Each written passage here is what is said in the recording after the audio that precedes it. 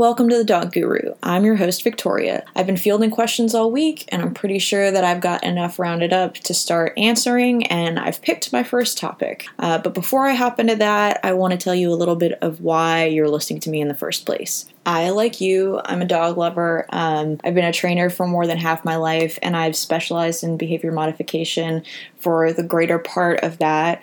I've worked with everybody from rescue organizations to clients to even with other trainers, actually, to give them a little feedback, guidance, how to grow their businesses and things of that nature, not to mention consulting on behavior problems. But then my life changed. I had my first child, and as anybody with children will tell you, your life completely goes upside down and you try and find your grounding.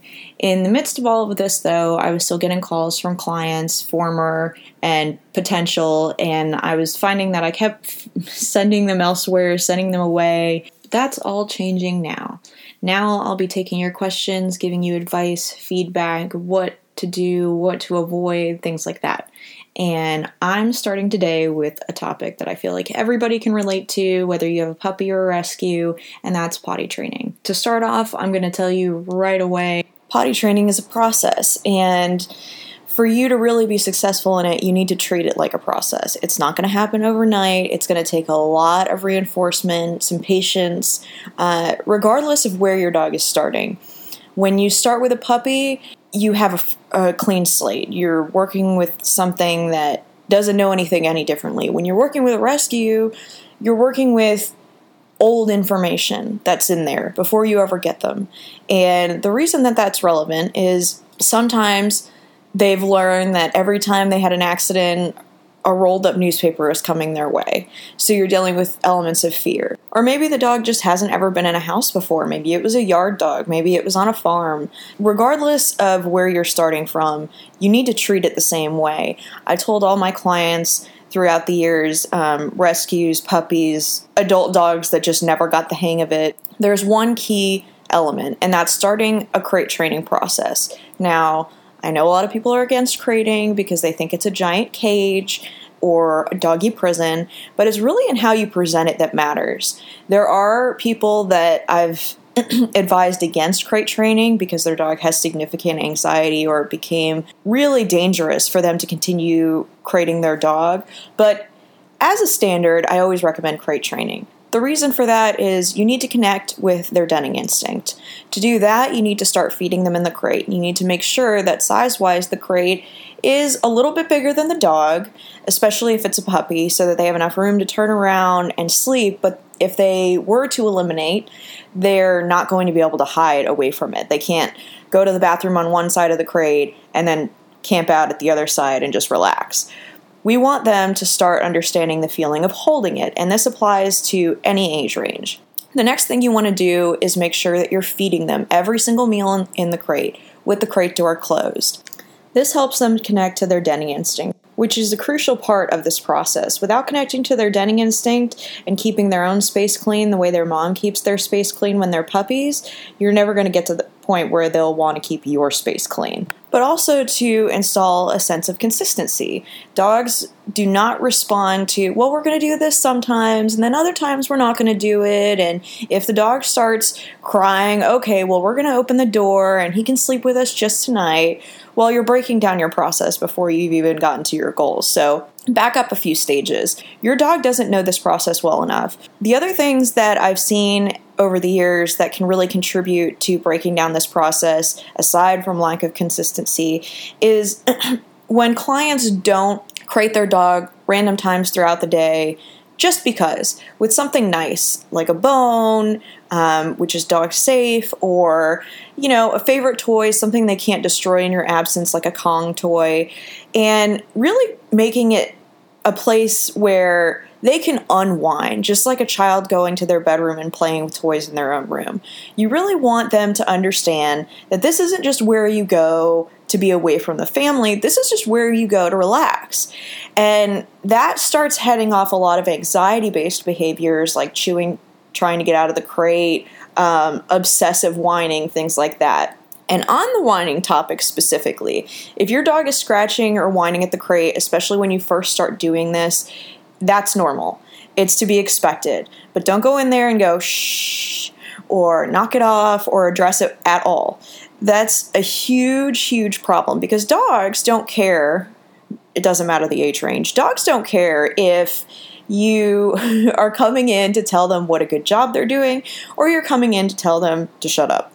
And the reason for that is, to them, any attention, negative or positive, is better than no attention. Taking a page out of a mother dog's book, when they start doing something unsavory to mom, she sits up, she turns her head away, and she acts like they aren't there. And then when they stop the behavior she doesn't want, she then re-engages with them. So my advice, if your dog is scratching, pawing, whining, shifting, wait until you hear about 5 seconds of quiet, and then go in to the room if you're not already in it, and reward them, tell them what a good job, and then open the crate and let them out. Never let them out of the crate when they're fussing. The next thing to take into account is setting up a schedule, something your dog can depend on and you can stick to. Doesn't mean you have to have an exact hour to let them out, but a general idea of morning, noon, evening, with your schedule worked into it is really important. If you don't know when you're taking your dog out, they're not going to know that they have to hold it because they don't know when to expect to be let out. So you need to build a pattern. The same type of pattern you're expecting from your dog, at first you need to create. Once you have your pattern down and the dog is starting to successfully eliminate outside, that's when you can start expanding the crate. And the way that process basically works is you give them a limited access area where you're asking them and hoping that they're going to hold it. It's always great if you can monitor this in your home to do it, because if they start, sniffing in a circle or acting like they're about to go to the bathroom, then you can go, take them straight outside, let them finish up outside, and now they're really starting to understand, okay, so it's not just in my crate that I'm holding it, it's everywhere. And I always tell clients to do this in stages. You don't want to rush it. You don't want to expand the crate from, the size of his crate to now you've got 3 rooms for him to work with. Start in a smaller space. You can even get like a doggy pen depending on the size of your dog. And then when you're having success with him consistently relieving himself outside, then you can add another room. This doesn't mean that you restrict your dog to its crate 24/7. I don't ever recommend that. It's not good for them socially. It's not good for them emotionally. They need to be with their people or their dog mates. But what you do want to do is anytime the dog is going to have access to any other part of the house, make sure you can keep your eyes on them. If you have to take a phone call, we're all human, you can do that. But make sure you put the dog back in the crate, because if you miss the opportunity to redirect a behavior, meaning by interrupting it and then taking them outside, then you've just lost an opportunity for training that your dog desperately needed. They need that feedback. And until they're consistently going outside, you need to interrupt those moments. That's the only way you're really going to send home, okay, it doesn't belong in here, it belongs out there. So how often should you expand the crate? I say every 30 days. If you have 30 days of consistency on a specific space, then it's probably safe to go expand to another room, a larger space, what have you. But don't get rid of the crate.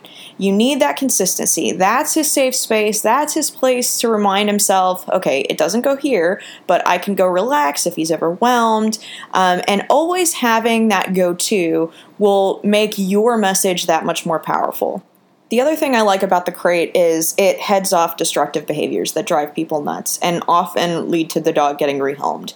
Oh, he destroyed my sofa. Well, he had too much freedom in your absence. So until you can start trusting your dog, don't give them that freedom, because they're going to use it, and 9 times out of 10 they're going to become destructive because they're bored. A way to head this off, though, is start creating things for them to do in their crate when you're not monitoring them, and then using those same techniques outside of the crate in safe spaces. But you don't want your dog having access to things like wires, plastic, the leather couch. So start building on the crate and building your consistency there first, and then you can worry about freedom in your absence. Which some dogs really love their crate. You might find that your dog is just one of those that prefers to go rest in their crate when you're gone.